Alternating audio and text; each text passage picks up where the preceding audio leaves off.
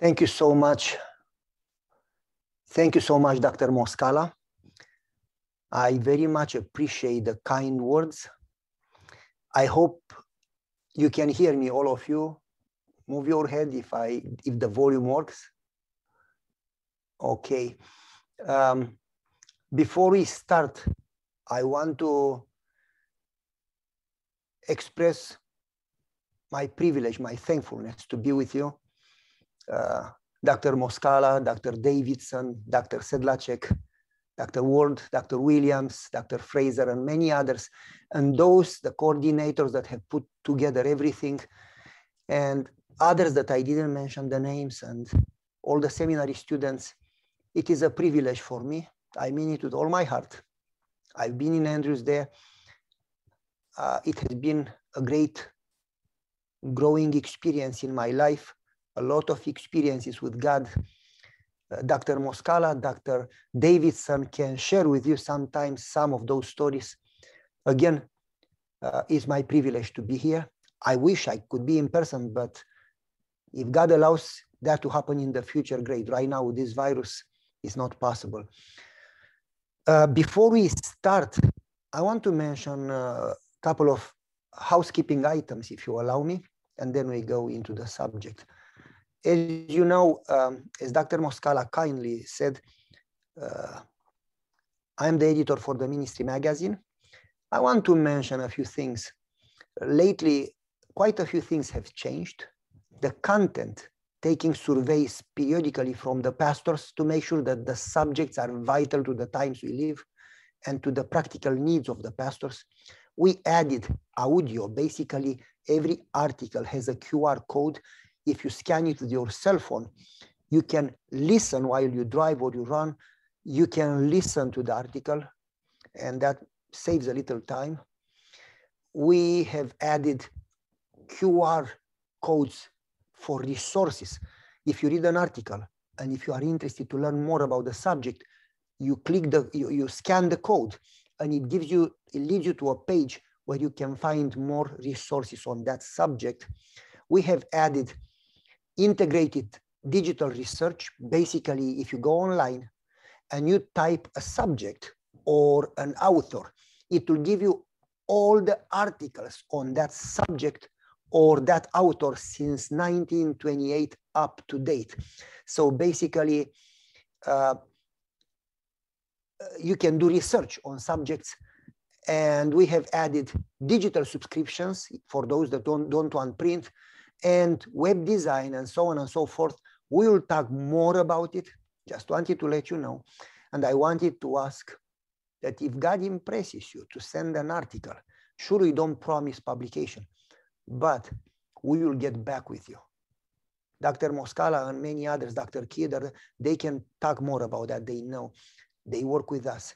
We are very happy to receive articles from pastors, moreover from our schools, from Andrews. Send an article our way if you think that it could be a blessing for the pastors worldwide.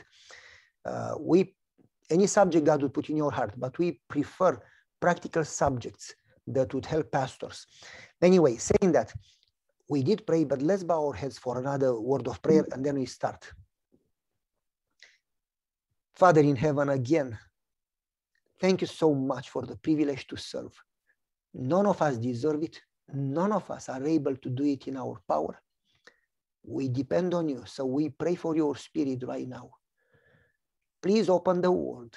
You know the needs. You know the plans that you have. So touch our hearts. May we focus on you. May it be for your glory and for your work. We pray in Jesus' precious name, and thank you, Lord. Amen. Well, this subject, I don't know how long time I have. It is 12:09 or 12:10. I don't know how long time I have left over. But this subject, and if I speak too fast and if I have an accent, please pray for the gift of tongues. Okay, this subject, it is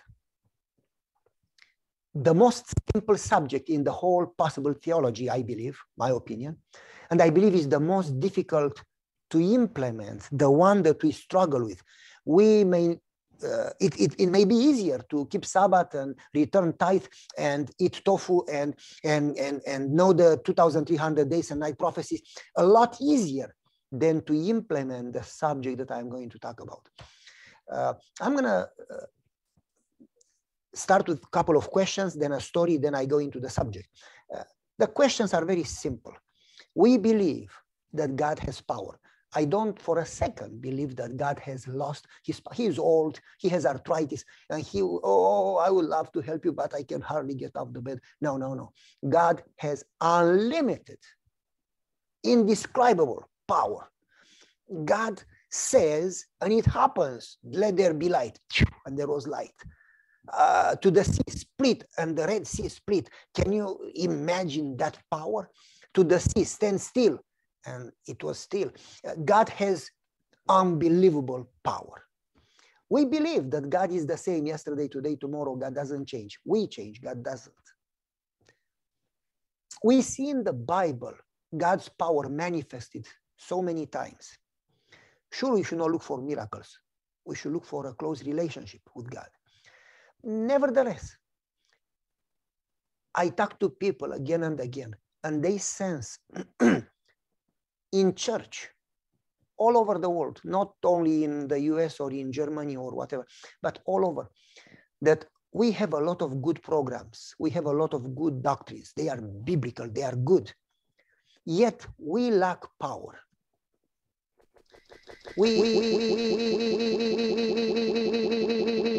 Wow. Something happened. I talked about power and the power just came. We lack power. We see in the Bible the walls of Jericho coming down without a human touch. We see in the Bible the sun standing still for several hours until Moses and the army got victory. We see in the Bible Gideon going with 300 people, no sword, no weapon, just a light and a trumpet, going to war. We see in the Bible Peter praying over Tabitha that was dead, and she comes back to life. We know what Jesus said, and Jesus said it very clear. Jesus said, you will do greater things. Though he who believes in me will do greater things than I did. We see in the Bible the power at the Pentecost, when thousands got baptized every day, and miracles happened, and the gospel spread within 32 years in the known world. And Ellen White says that the work is going to close with greater power than it started. So my question is, where is that power? What is happening? Why don't we see the baptisms and the growth that we really want? Why do we pray for somebody sick and nothing is happening? Why do we pray when we are losing a job or a house and nothing is happening? What is happening? What is missing? And I'm going to venture into, I'm going to attempt to give an answer, though I don't pretend that it is the answer. And so let me say something here.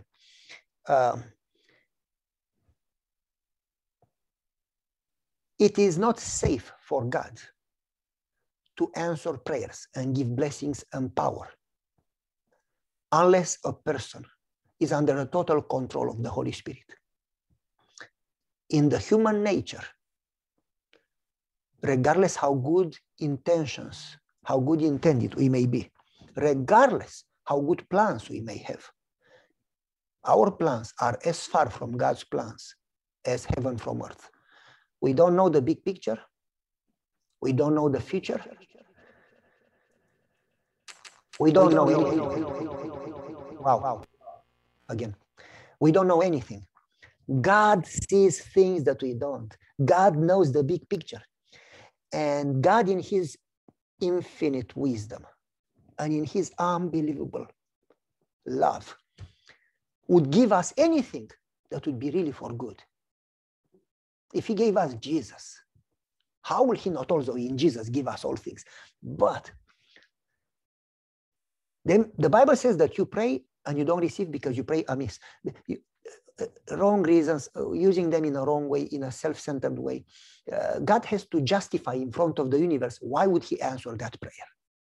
Because God is just and God is love.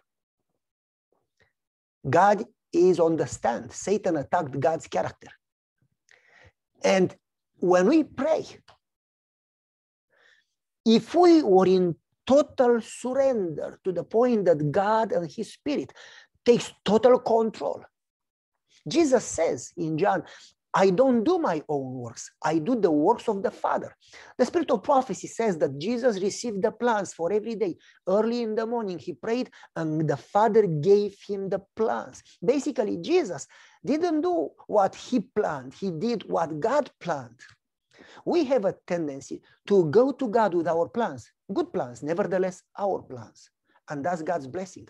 Instead of going to God to ask God's plans, we want God's blessing for our plans. When you are in control,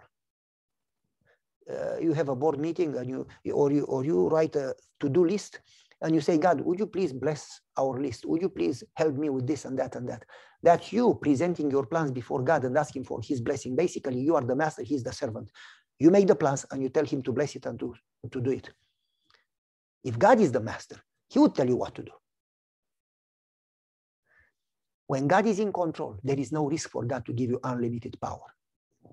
Now I'm going to give you paragraphs from the prophecy, I'm going to give you Bible verses, but until then, let me give you a story. Long ago, like 100 years ago, when I was young, I was in the army in Romania. I was in the military service, and they put me in a small unit called Genius. Don't worry, I was not a genius. That's the way they called it. They took, the garrison was about 5,000 soldiers, but they handpicked 50 out of 5,000. And they made it a special unit that we are trained, not only infantry or not only this or not only that. We are trained to use any type of weapons, any type of guns, to make bombs, to plant them. We could make a big bomb to move half of the mountain, or we could make a small, unbelievable, to plant it in a pencil, in a pen, in a telephone. We could go in a place where the army could not go, one person, and do damage or stop the enemy. Or this unit was trained to do special things. And in that unit, they advanced me more and more and more until I was lieutenant over the rest of the unit. Well, one day, the captain that was responsible for this unit came to me and said, Goya, you are the enemy of the state. I thought he was joking. I said, yeah, look at me, how dangerous I am. He says, I'm not joking. I said, okay, what's the problem? We need to eliminate you. I said, what? We need to terminate you. I said, you don't look like Schwarzenegger, like the Terminator. Why, are you kidding me? Are you serious? Why do you use big words, you know? He says, you are the enemy. I said, what are you talking about, man? I became serious. I said, this guy is crazy. He has so much power. What's wrong with him? Did he eat something wrong and his mind is going, you know? I said, tell me the problem. He says, you are an Adventist. What? Yes, I am. What's the problem? You are the enemy of this country. We are communists. In this country, we don't believe in God. Any communist country you go, North Korea, Cuba, doesn't matter. You believe in God, you are the enemy. I said, my Bible teaches me to pray for the governments. Regardless if I agree with this and I don't agree with that, doesn't matter. My Bible teaches me to pray for the governments. My Bible teaches me that to pray for the peace of the city and the country where I am in. My Bible teaches me that God is in full control. People do lose their minds to the point that they start Christians hating each other because they are, oh, he's not a Republican, oh, he's not a Democrat. The Bible doesn't teach me to hate. I don't have to agree with, but the Bible teaches me to love, including my enemy. So I love my country. I am praying for my country. I don't agree with some things from the communist government, for instance, not allowing people to have Bibles. But nevertheless, I'm not the enemy. I am willing to die for my country. You are the enemy. Let me give you an example. If there was war and we need you on Sabbath, somebody shot me, would you save my life? I said, absolutely. If you get shot, if your life is in danger, not even war, During the peace, if you have a car accident and I am driving by, or if your house gets on fire and it's Sabbath, I will save you. And I will lay down my life for you. He says, well, let's prove it. Today is Saturday, it's your day. I want you to dig a hole in the ground. I said, hold on a second. This is not an emergency. Why would I dig a hole? You didn't say, hey, my wife just fell down and she broke a leg, let's drive her to hospital. You said dig a hole. Why would I do that? It's Sabbath. I do everything you ask, every day, from Sunday to Friday, from morning to night. Why would I dig a hole? Because I command. I said, well, I'm sorry, my God is bigger than you. My God commanded not work on Sabbath. You see, you are the enemy. I said, no. If there is a war, if there is an emergency, a different story. But you don't ask me to save a life. You ask me to dig a hole. That doesn't make any sense. The law says, during peace, if it's between you and me and you disregard my authority, 7-year prison. If you disregard my authority in front of the other soldiers, 14-year prison. And during war, execution. We shot you on the spot. We just executed. He called the other soldiers, the rest of the genius, the special force. He ordered them to get aligned. They all got aligned. They saluted him. And they said, Goya, 3 steps forward. Tang. I got 3 steps forward. He says, I command you to dig a hole. I said, with all due respect, Captain, it's Sabbath. I'm not going to dig the hole. Oh, he got so red. He started to talk fast and to mumble and to spit that I would need an umbrella to protect myself. And he, you disregard my authority, you stupid. And he went cursing Christians and then cursing God and talking really bad. And he says, where is God? And he was cursing God. And he says, I'm going to teach you a lesson as an example for the whole garrison. I'm going to teach you a lesson. I'm going to show you that there is no God that can save you from the communist government. From our hands, nobody can save you. I'm going to teach you. I'm going to put you in the most difficult prison, the toughest facility in the nation. And the one that he mentioned was the toughest. Very few came back who went there. They will be tortured, beaten. You will die there. And if you don't die, we are going to ask you to work on Sabbath, every Sabbath, until you give up. And if you don't, we are going to double, triple your sentence. I'm going to teach you a lesson. You don't say no to me.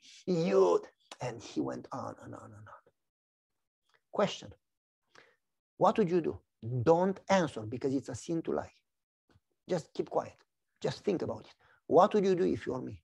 Because every single time we have a small challenge, we don't talk about freedom or life. We talk about, man, my car is broken and I pray that something, a real challenge, but a small challenge. And we pray and we don't sense an answer. We wonder, why doesn't God answer? We doubt. We do believe in God theoretically, but practically we don't feel safe and secure. What would you do if your freedom or your life was in question? It's easy to tell the story after you go through the story, but it's a lot more difficult to go through the story. Think about Joseph when he was sold as a slave and he went to prison, innocent. Think about Daniel going as a slave in Babylon. Think about so many in the Bible. John the Baptist, Paul the Apostle, Peter. None of those people had it easy. We want blessings. And God called us to sacrifice. So back to the story. What would you do? As soon as we don't see a blessing, we wonder, why doesn't God answer my prayer? And most of our prayers, I did a prayer seminar. I worked 9.5 years on it. And I analyzed many prayers from the Bible and 6 months worth of prayers from some churches. And about 90% or more of the prayers focus on self. Bless me, heal me, help me, this and that and that. And very little focuses on God. You look to Psalm 63, or as a matter of fact, most of the prayers in the Bible, and they focus on God and very little on self. For instance, Psalm 63, a Psalm of David in the wilderness of Judea. He was running from King Saul for a long time, several years, 10 years. King Saul with the whole army coming after him. David has 600 soldiers, plus their wives, plus their children, maybe over 2,000 people. I've been in that wilderness. There is nothing there.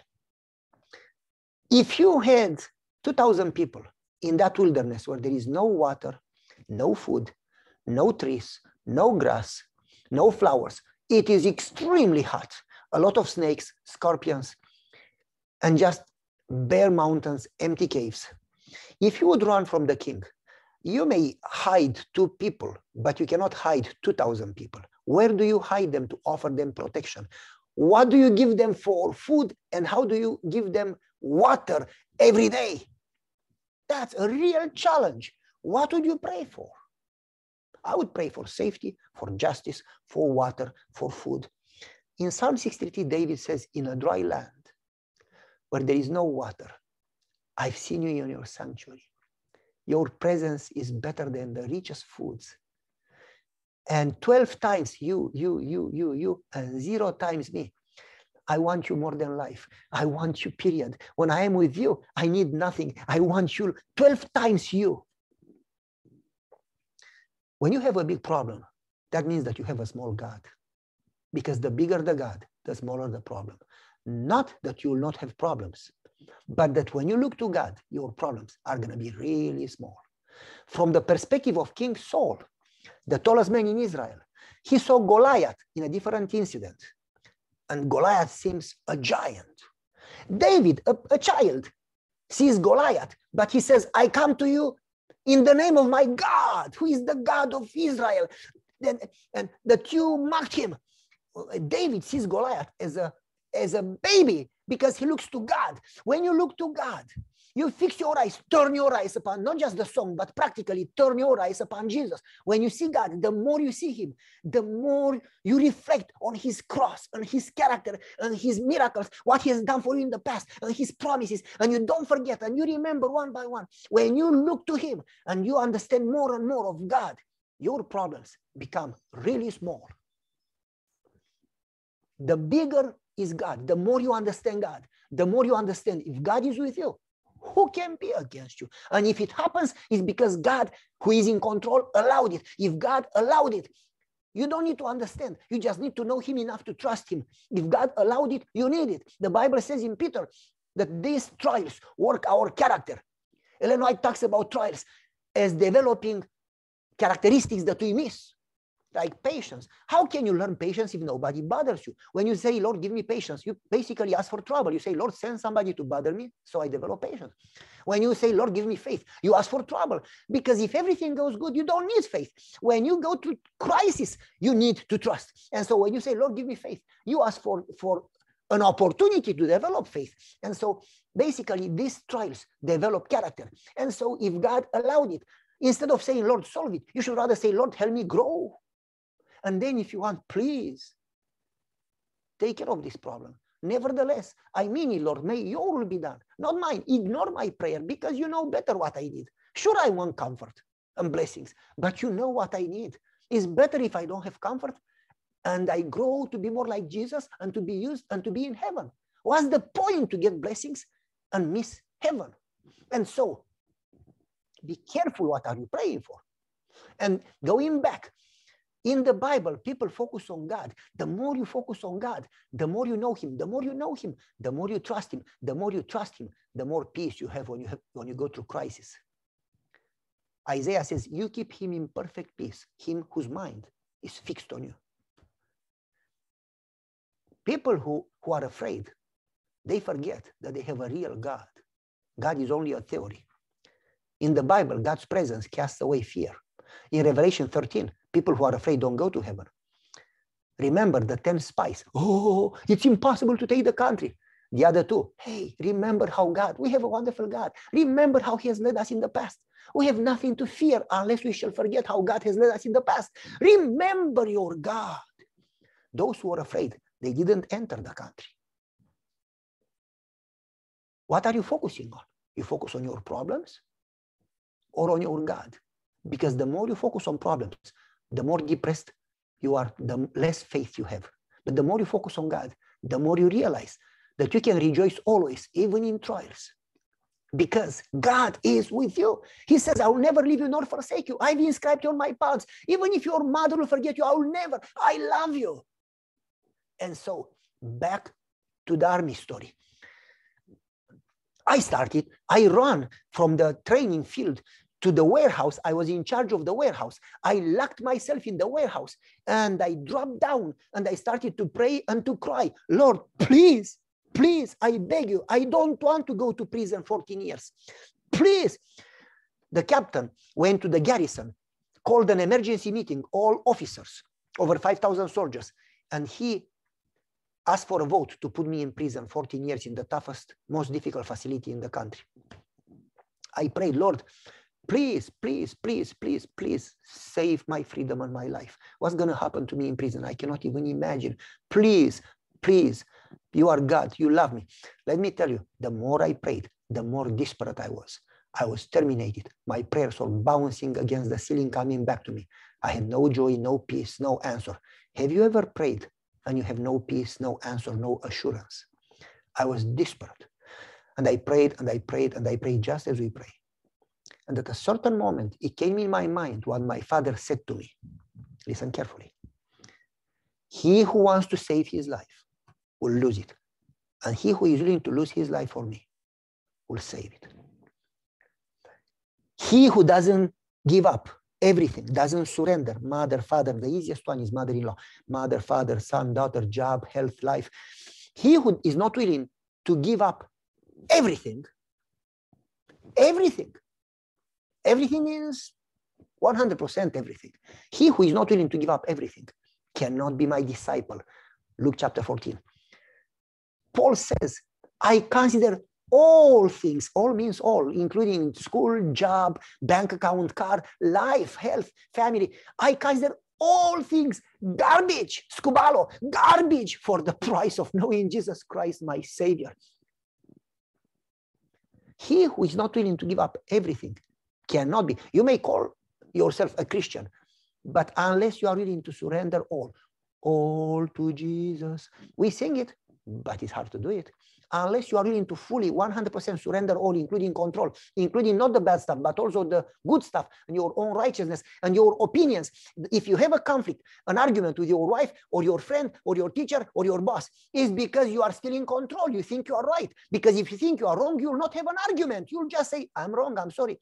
If you have an argument, it means you are right. If you are right, you need to surrender that righteousness.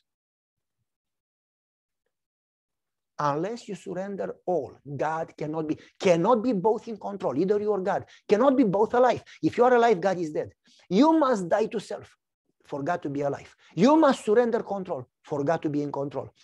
God doesn't share the heart. He takes it all or nothing. 99% Christians will go to hell, just like the others. Either 100%. Jesus said, well, but I give 99% and I don't give to Satan. I keep 1% for me. Jesus says, he who is not with me is against me. 100% surrender. And Ellen White talks quite a lot about surrender. And she says, it's a lifelong process. God teaches us from small experiences. When we are willing to step out in faith and surrender, he teaches us to trust him. I put it in my words. I have the paragraphs in the whole series, surrender series. We taste and we see how good he is when we surrender. And we see that whatever we keep, we lose because we don't know how to handle it. We are so selfish, we lack wisdom. But whatever we give it to him that we think we are going to lose, that's what we save, because he is the single one that knows how to bless it, multiply it, preserve it. You keep your family, you lose it. You surrender your family to God. He will bless it and preserve it for you. Whatever you keep, you lose. Whatever you give him, you may think you lose, but that's what you save. Nothing is safe except in God's hands when God is in control. No human wisdom or plans would succeed unless it comes from God. And so, it came in my mind what my father said. You want to save your life, your freedom with this communist regime, you are going to lose it, both this life and heaven. But if you love God to the point that you are willing to lose everything for God, even if you lose this life, you will win. And my father told me, don't be afraid of people. People are people. They don't know what they do. Keep your eyes on your God. Put God first. My father would say to me, don't pray for you. I said, what? He would say, well, listen, the Bible does say, cast all your needs upon him. But the Bible says, seek him first, and the other things will be provided. Put God first in prayer. Pray for his will, for his plan, for his honor. Pray that he will do in your life, not what serves you and what you need, but whatever serves him and his honor, whatever is for his mission, whatever is for his plan, whatever would use you to be a witness for God. Pray that God would do with your freedom, your life, your house, your money, your job, whatever would do to you, whatever would honor him. And then say, Lord, the other things, you know them. You know that I have this and this and this challenge. I surrender them to you and I trust in your love and in your wisdom.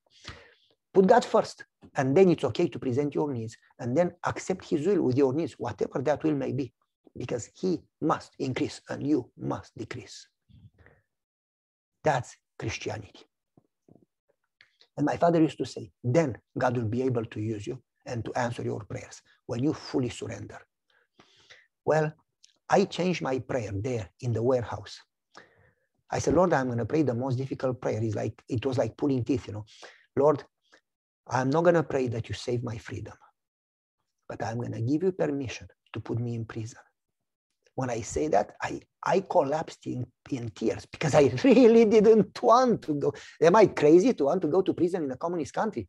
What's wrong with me? Why am I praying this prayer? I lost my mind. I ate too much pizza last night. What? Did I drink something? Lord, I give you permission to put me in prison. Jesus would have come on this earth to die for one soul. Shouldn't I be willing to go to prison if there is one soul to save in prison? If Joseph didn't go to prison, he would have never been prime minister of Egypt. Joseph didn't know the end of the story, but he trusted in his God. Lord, I give you permission to put me in prison. And if my presence in prison would save a soul or would honor you, please put me in prison. And if my freedom would honor you more, then give me freedom. Do whatever would serve you, not me. Forget me. I am willing to surrender my life, my freedom, everything. I am willing to give it to you. I am willing to sacrifice it. You are worth my sacrifice. I'm going to sacrifice it joyfully. Please give me strength. When I pray that prayer and I say, Lord, whatever you do to me, not important. Do whatever would honor you and show these communists and these secular people that there is a God. He said, what is that God? Show them so they have a chance to know God and be saved. Whatever happens to me, not important. When I prayed that prayer, instantly, I had a peace that I cannot explain. Basically, I could literally sense that God was there. I was afraid to open my eyes. I stopped praying. And for some reason, I kept quiet. And then I started to sing. I don't know why. I started to sing a song that in Romanian says, the one that trusts in the Lord has always peace and courage. And the melody we know, the one that trusts in the Lord.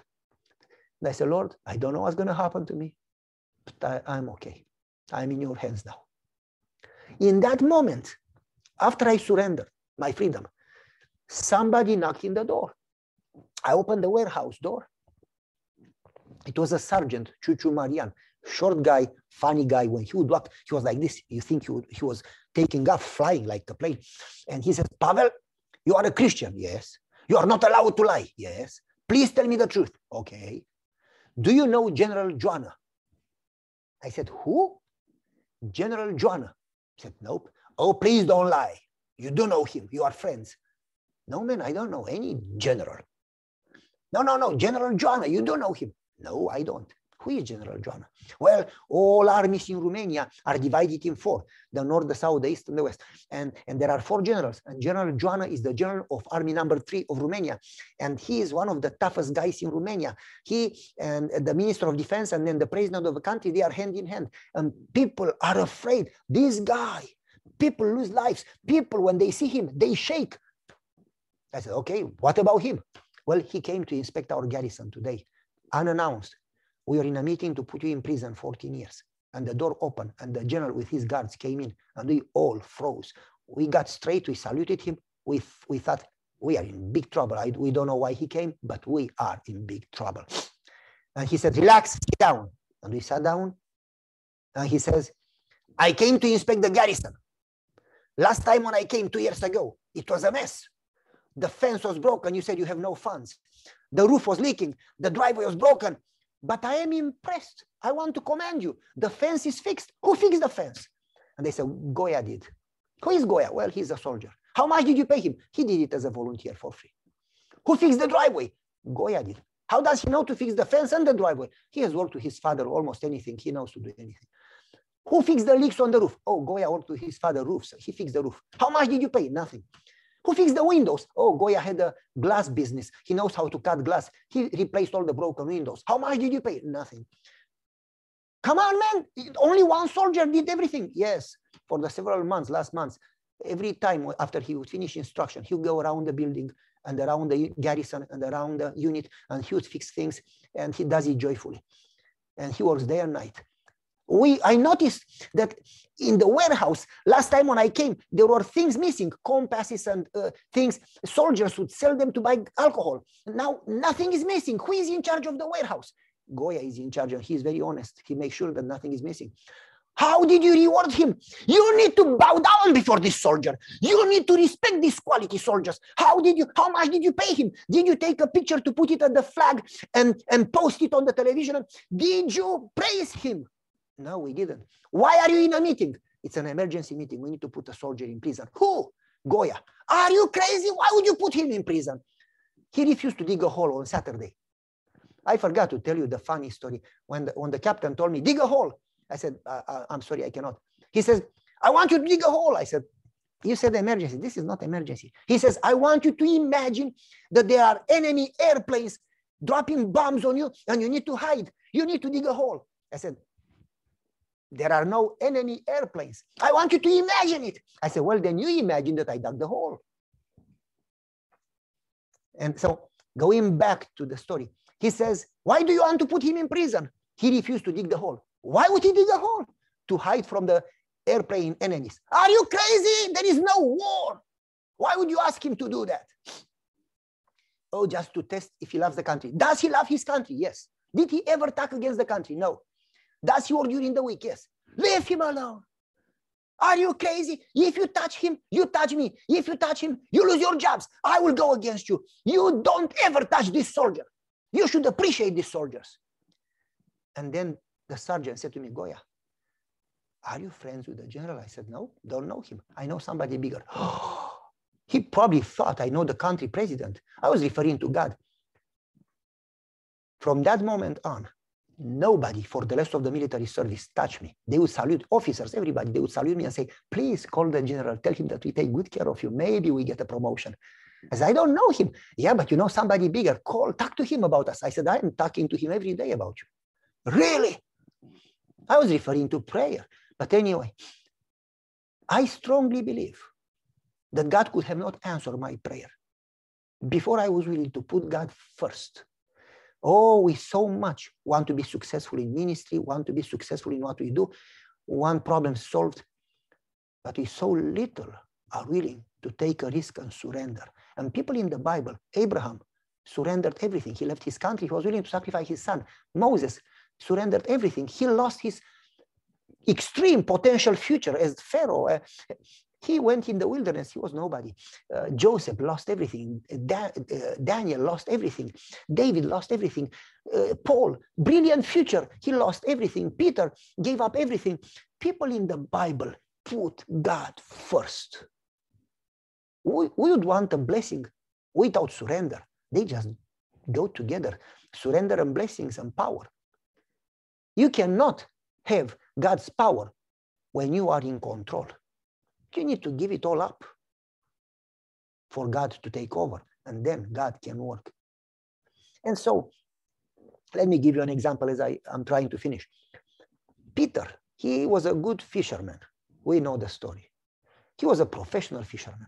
People who know fishing, you don't go fishing when the sun is up at 10 a.m. or whatever. You don't go fishing when the water is small. Only small fish stay in small water. Smart fish stay in deep water, big fish. And so Peter tried the whole night to fish. He used the GPS. He could not find any fish. In the morning, he comes back. The sun is up. They are tired, discouraged. Zero, none, nothing, zero fish. Just 3% growth, you know, not 150% growth in church. Not much fish. And Jesus says, throw the net in the right side. Now, if Jesus could talk to him, I've been there. If he was on the lake, Jesus could not have talked to him. He would have had to scream, Peter! You know, if Jesus talked to him, Peter must have been close. If Peter was close, the water was small. Peter says, Lord, don't embarrass me in front of my buddies. It's 10 a.m. The sun is up. The water is small. There is only small fish and big fish don't bite at this time and in this location. Come on. You may know salvation, Lord, but I know fishing. Come on. Jesus says, throw the net in the right side. Peter threw the net towards the shore where Jesus was, the right side. And just to obey, he didn't understand. We so many times want to understand in order to obey. You need to know Jesus in order to obey, not to understand. And so Peter threw the net. The net started to break. Peter called the other fishermen with the other boats and the other nets. They all threw the nets to help this net. The net started to break. They put the fish in the boats. It was like a pyramid. So much fish, so much like a mountain of fish. The boats started to sink. They have never, ever seen so much. I mean, the boats were not a little fish or half fish or full fish. It was like a pyramid. The boats started to sink. They saw dollar sign in their eyes. Wow, if we sell all, the whole city has never seen so much fish. We sell it. For 2 years, we don't have to work. And Jesus says, give up the fish and I will make you fisher. Follow me and I will make you fisherman. Well, listen, I like to eat. I can eat 10 times a day.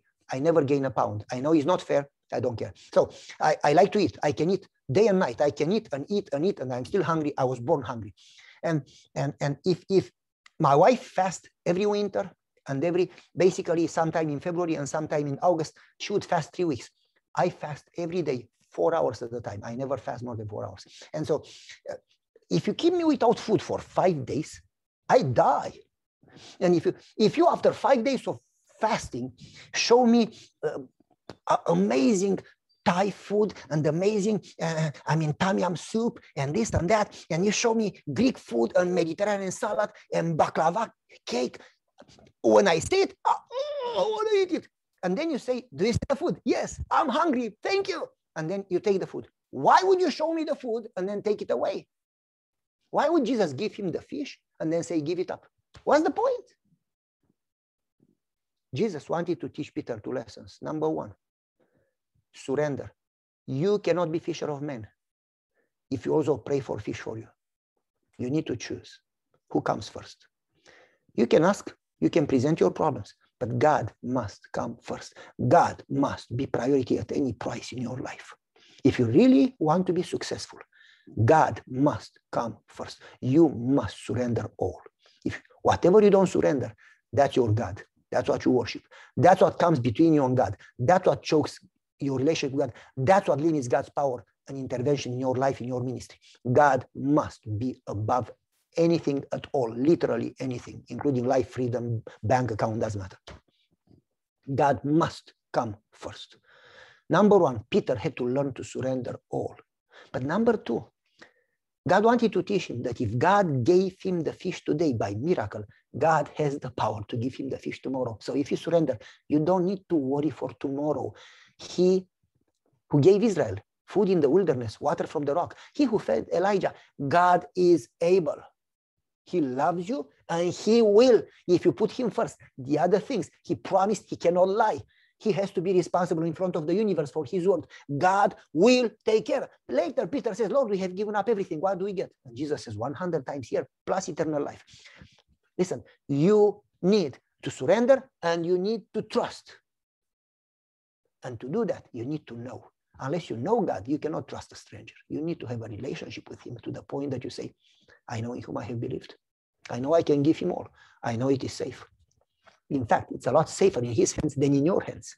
And so Peter had to learn 2 lessons, and Peter surrendered. Therefore, Peter could walk, and his shadow would go over sick people and they were healed. And Tabitha, dead, resurrected, and so on. And 5,000 baptized and 3,000 baptized, because he allowed God to take over. You cannot have any success in any area of life, including your private life or your ministry, your growth, your victory, or your baptisms. You cannot have any type of success in any line of work, private or work, unless God takes full control of everything. Before you fully surrender, before you die to self, God cannot give you any type of real success. Paul says, I've been crucified. I no longer live. Christ is in total control. He lives in me.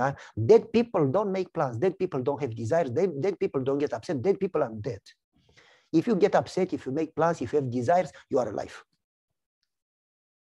Jesus says, I have no plans. God gives me the plans. I do his own works. I say his words. Paul says, I die daily. This is a lifelong experience. You must surrender daily. The prayer of the soul should be every morning, Lord, today I put everything, my life, my health, my freedom, my school, my job, my whatever, in your hands. Grow me in knowing you and in trusting you and in serving you. Grow me in surrender. I want you to be in control. That lesson is the foundation of Christianity. You can know all the good doctrines. They are good, don't get me wrong. They are good and necessary. You can do all the programs. They are good and necessary. You can get all the education. It's absolutely essential to be educated. You can have experience. It is important. You can know the doctrines. They are biblical. Yet, you will accomplish zero before God takes over. It is the foundation. The whole spiritual life stands on this foundation. Daily surrender. It is the most easiest known subject and the most difficult to implement. Death to self. I'm going to close with 2-3 paragraphs from the Spirit of Prophecy. And these paragraphs are, in my opinion, they say it a lot better than I said it in my words. Let me, okay, I found it. One of them, I'm going to share the screen so you could basically read them for yourself if you want to. You read better English than me. Okay. To everyone. Everyone means everyone. To everyone who offers himself to God for service. Not, oh, Lord, bless me, and for service. Withholding nothing. Withholding nothing means you keep nothing for self. You surrender all. You are ready to sacrifice, to give up all. Withholding nothing is given unlimited heavenly power for the attainment of measureless results. Anybody who is willing to surrender all receives unlimited heavenly power. Let me read another quotation. All who consecrate everything to God will constantly receive new endowment of physical and mental power. Let me read another one. I'm in a hurry.